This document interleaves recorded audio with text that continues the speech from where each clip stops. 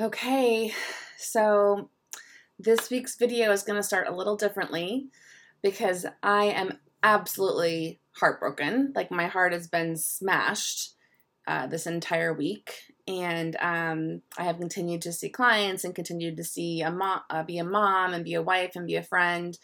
And I think this week has pretty much just put me over the edge in terms of capacity.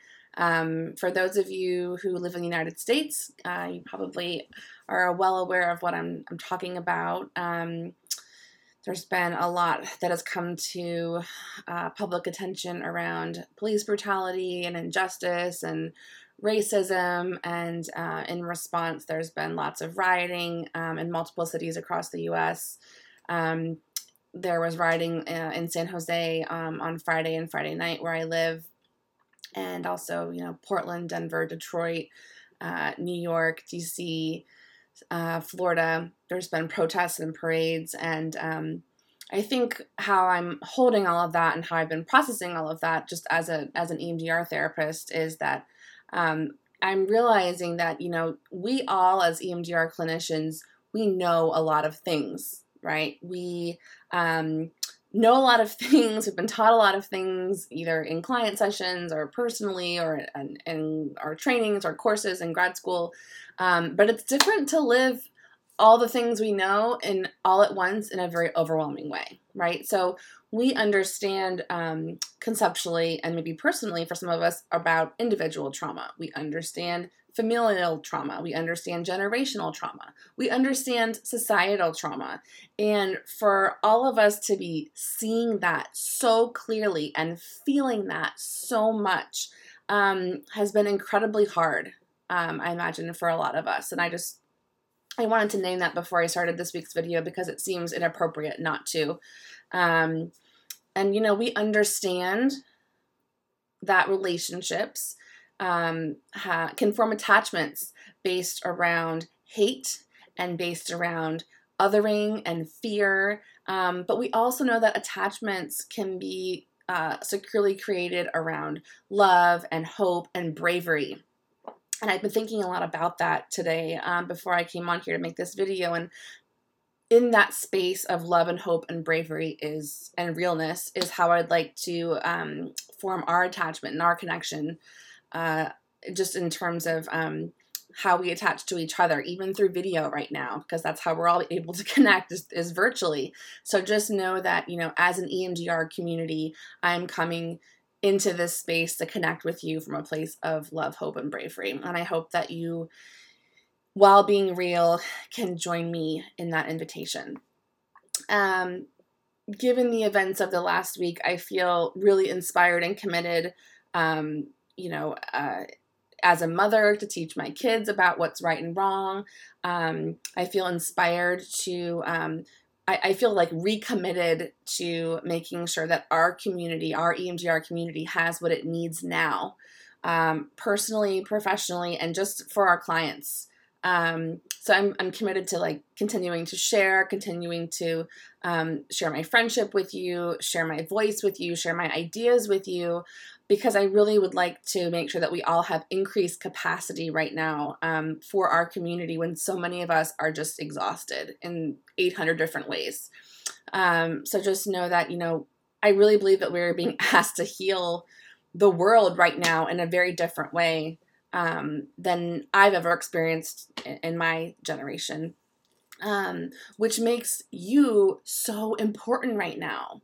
So if you take nothing else away from this video today, just know that you are so important and you are so cherished and appreciated. I need you to know that. I need you to get filled up by that because we need to tell each other that right now. So just know that I get that, and I'm giving you that, and I'm believing that about you. That if you are interested enough in watching this video to get more capacity and get more tools and resilience for yourself and your clients, you are so important. So thank you. Thank you for being interested in continuing to fill yourself up. So in the spirit of offering, in the spirit of capacity building today, especially when we're all incredibly tired, I wanted to share a couple metaphors that I use to help either current and or potential clients understand what is EMDR like, okay? I don't get the sense that clients really understand that. I know that there's a couple of videos floating around, like from Andrea, maybe some others, to explain what EMDR is. I've noticed a lot of those videos tend to be more academic, or the language doesn't feel very accessible to clients. And so I'm hoping that by sharing these metaphors that I use with you, that you can take them and run with them and use them to help clients understand what it's like, because we really want to make sure that people have so much access to healing right now. So this feels really important to me, and I hope that this feels helpful to you. So I also wanted to say that, people's ability right now, my own included, is we're all going to be less capable right now of grasping lots of conceptual language, right? So I have a background in academia. I was at Stanford for 14 years and written research papers, and I feel like all that language and all that information is helpful, but I think in terms of clients, we need to have language they can really understand, given that they're low capacity, they're overwhelmed by big events, and they're overwhelmed by big feelings, as are we. So hopefully these metaphors feel helpful. And again, if you want a handout with any of this information, you can go ahead and email me, Cambria@CambriaEvans.com. I love hearing from you. I have friends now in Greece and a bunch of other countries. It's fun to connect that way. Or there's a little link I'll put down in the description of the video, and you can sign up for my mailing list and you'll be on it. And then if I ever make a video or I create a free resource, you'll just automatically get what I'm making and what I'm sharing. So then you just have it if you want to use it.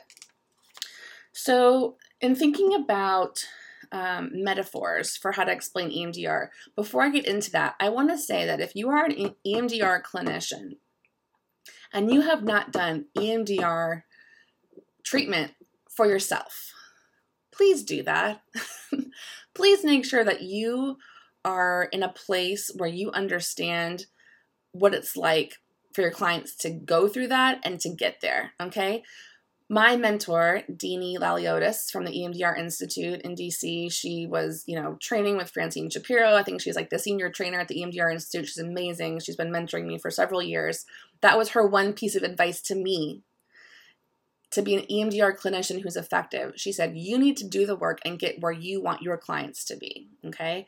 And so having done a ton of my own, not just talk therapy, but a ton of my own EMDR work, I have a sense of what it's like to go through it, and I have a sense of what it's like to be on the other side. Am I a perfect person? No. Is everything completely healed and I'm all wrapped up 100%? No. But do I have an understanding personally of what it's like? Yes, I do. So if you have not done that, please make sure that you do that. I think it's part of our kind of responsibility as a clinician to have gone through that process. So that's number one. Okay, so let's talk about the metaphors.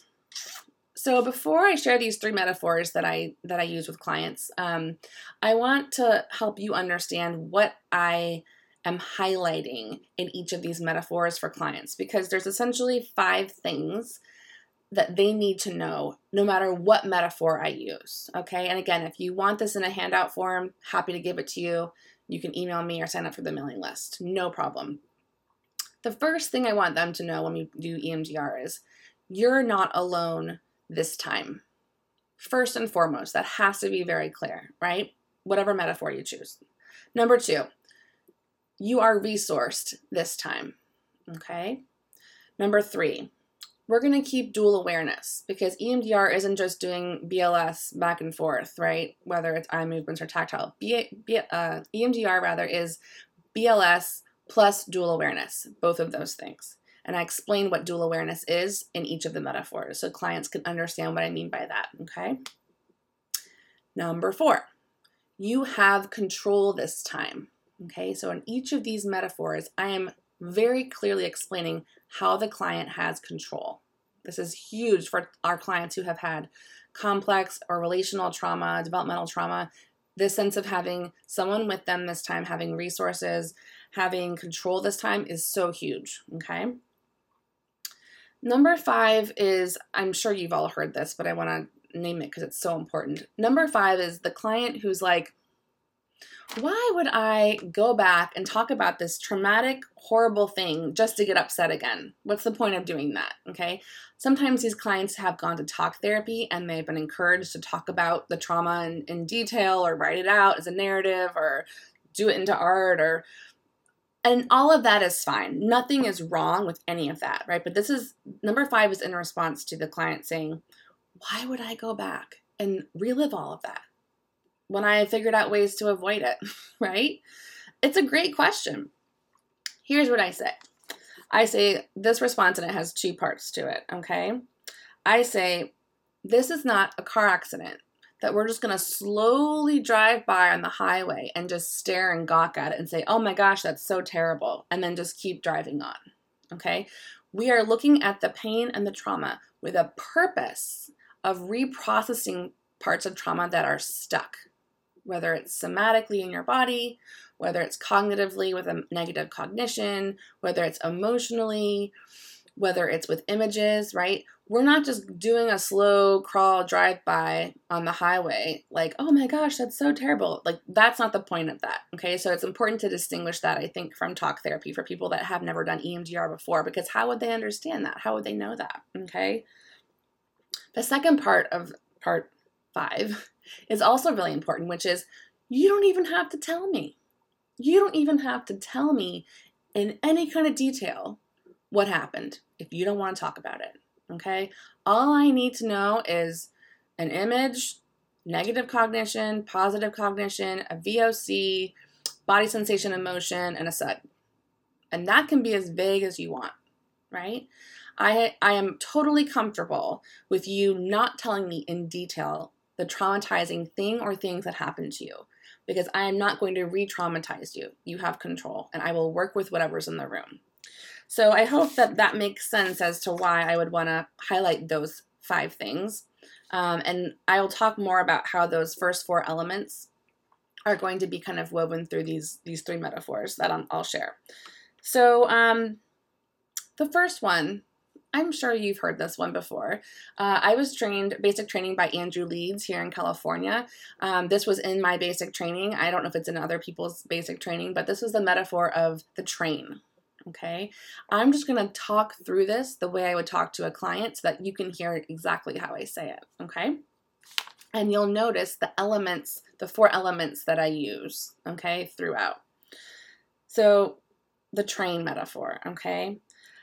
I'd say we're going to go on a train ride. Even if you haven't been on a train before, you've probably seen a movie or a TV show where they're on a train, okay? And you get the window seat, and I'm right next to you. I'm right next to you the whole time, okay? That's number 1, you're not alone, right? Okay, number 2 is about resources, okay? I say, this train car that we're on is like first class. It is fully stocked, all right? This train has everything that we need to ride safely together, okay? So you don't have to worry about not having what you need.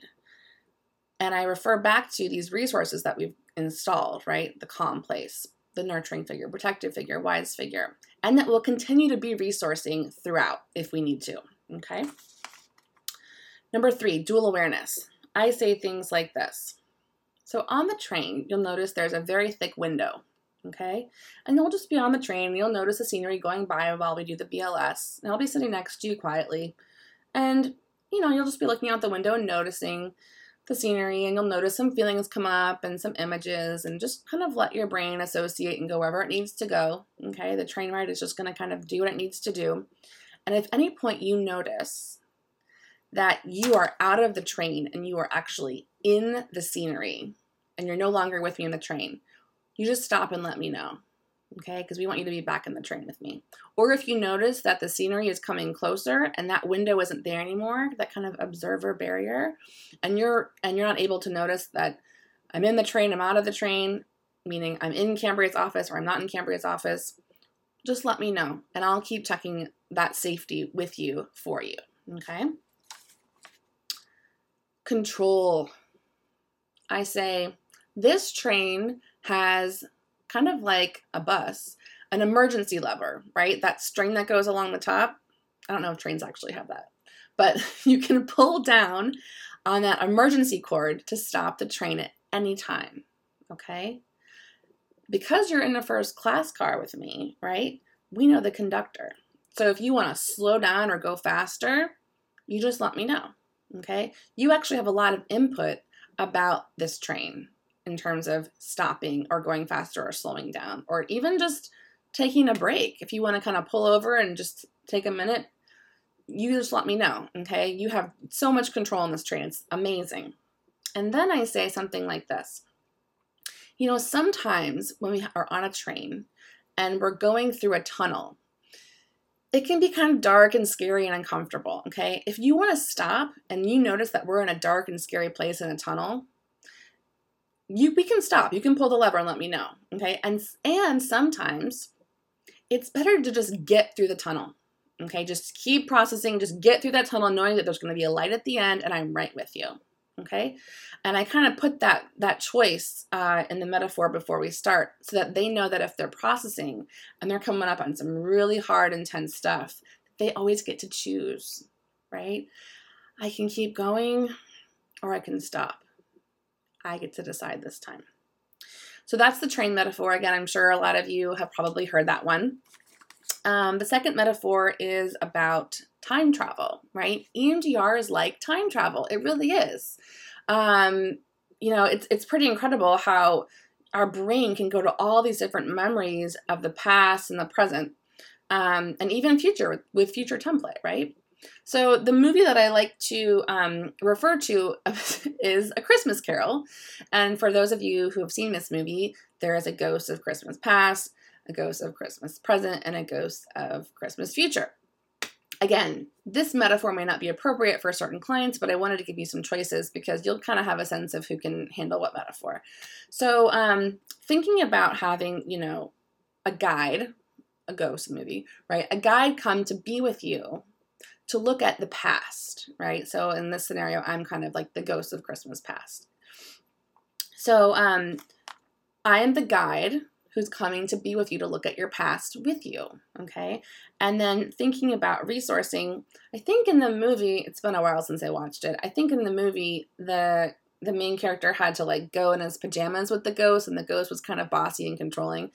But in this situation, you get to pack a bag full of your resources that we've installed, and you kind of get to you get what you need to go back and look at the past with me as your guide, okay? You're not going to go alone.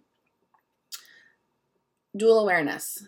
So you are going to be in your present self going back in time with me, your guide, with all the things that you need packed up, okay? And you get to be an observer. And as the observer, things might come up for you. You might notice things differently. You might see things through more of like adult eyes. And you might also notice your past self feeling some really big feelings and having some hard times. And you might feel those feelings again too. But we'll check in and make sure you have that dual awareness, that you have a sense of your present self and your past self. And you might notice that your past self might start to feel different for you, okay? That's kind of the integration processing piece. Control. So, like I said, I think that the ghost of Christmas past in the movie was kind of bossy and directive. But in this situation, you can decide if you want to stop and go back to the present. Again, stop and go back and to the present and not go back to the past, or just take a break and go back, right? You get to decide how you want to handle that, because I'm going to trust your choice about what you need around that, okay? So that's the second metaphor. I hope that makes sense. Again, not for every client, but maybe some clients will like that, okay? And I think most people have seen that movie. Number three. Number three is my favorite metaphor, and it's the one that I use pretty much most of the time. So I will preface this by saying that I do live in California. I have been in a couple of earthquakes. None of the, situations I've been in with California earthquakes have been traumatic or really scary for me. So obviously if someone has had that situation, maybe don't use this metaphor. But the metaphor is a rescue mission, okay? And the visual I talk about is we're going to go on a rescue mission. We're going to go into that building that has fallen down in the earthquake, okay? And we're going to go get parts of you that are still stuck in there, right? This gets to that point I mentioned, point 5, about why are we doing this, right? This metaphor is so great for clients that are like, I don't think I need to do EMDR because I can just kind of handle the triggers and kind of just live with it. And I say, yeah, that's your choice. That's totally your choice to do that. However, it's pretty clear what parts of you are stuck because they're screaming out at you from this building to come and rescue them, okay? Whether it's through nightmares or body aches and pains or IBS or migraines, right? Or strong feelings. I think that makes sense to clients when I say the past is actually here now. So I don't know that's going to be, I think that'll be clarifying for clients who are kind of trying to convince themselves that maybe they shouldn't do EMDR because it's going to bring up past stuff, right? It helps them understand your past stuff is actually here and it's screaming at you, okay? So again, for this third metaphor of the rescue mission, we'll say it is not safe to go into this building to reclaim these parts of yourself, right? Unless you have a team. We're going to bring these resources with us. We're going to bring your calm place, your nurturing figure, protective figure, wise figure, whatever resources you've installed, whether it's an external figure or it's an internal quality you've installed. We're going to bring all those resources with us into this building that's all rubble and falling apart and kind of dangerous, right? We're going to go in and I'm going to be with you. And this is where I kind of like to make clients have some humor about this. I say to them things like, I'm kind of like the rock in those rescue missions, right? I am trained for this. I am experienced. I am confident. I am like ready to go, right? I am the rock in basically all of the movies where he goes into some building that's fallen down to save somebody. And clients kind of like that. They kind of feel safe, like, oh, Cambria knows what she's doing, even though it's the client's first rescue mission, right? So that fear makes sense. So dual awareness. The metaphor of we're going to go get parts of you that are left behind in the trauma, right, in the building, helps us keep dual awareness because we have our rescuer, our kind of present day part that's going on the rescue mission, and then we have these parts that are stuck, right? If at any point those parts kind of feel like we're not clear on what's what, we'll kind of stop and make sure we're grounded and having that dual awareness again, okay? Let's talk about control with this metaphor. So I create this image of we're going to tie a rope to a tree right outside the building, okay? So if we go into this building and it gets like really dark or you're feeling trapped in there and stuck and you can't figure out how to get out, we're going to have this rope. We can kind of like find our way back to now, okay? So that's kind of the control with the dual awareness, all right? And you get to decide on the rescue mission, just like, firefighters or any other kind of rescue helpers get to decide if they need to leave that building and take a break, get some air, get some water, have a snack, whatever it is, just regroup and then go back in, or maybe regroup and just kind of stop for the day. They have control over all of that, okay? Because doing a rescue mission safely is more important than doing a rescue mission quickly, right? That's a great way to talk about EMDR processing there. So I hope that feels helpful in terms of the 3 metaphors you might want to consider using with your clients to help them understand what EMDR is like. I often share other clients' experiences with my current or potential clients considering EMDR to give them some confidence about what I've seen in my office. And I also say to them, the reason I do EMDR all day, every day, is because I have done EMDR as a client, and I'm a huge nerd. I have a huge research background. Like the research on this is strong, and my personal experience is really strong, and my clients are having good experiences, and just giving them that confidence, I think helps them feel like it's going to be okay. Obviously with a caveat that it's not going to work for everybody. We can't guarantee that. But I think that there is a balance between not guaranteeing something and inspiring confidence in them. Again, I came into this video today wanting to come from a place of connection with you and love and hope and bravery, okay? And I think that a lot of people are going to need a lot of EMDR after all of the trauma that's been happening in the world, with, the pandemic, with the job losses, with the domestic violence, with the racism, with the social injustice, the police brutality. I think a lot of clients are going to need EMDR now. It is possible to do virtually. It's effective. People are benefiting. And I am here to help teach you. If you feel uncomfortable about doing that, please reach out to me. I have other videos I can share with you. I can consult with you about that. Happy to help. But I think that if we can inspire, again, love, hope, and bravery for our clients to process their trauma and increase their capacity, I think that's one of the most beautiful things that we can do in response to all of the really hard things that are happening in the world right now. So I hope this feels helpful to you, and I will look forward to connecting with you next time. And in the meanwhile, I hope that you stay healthy and safe and be well. Take care.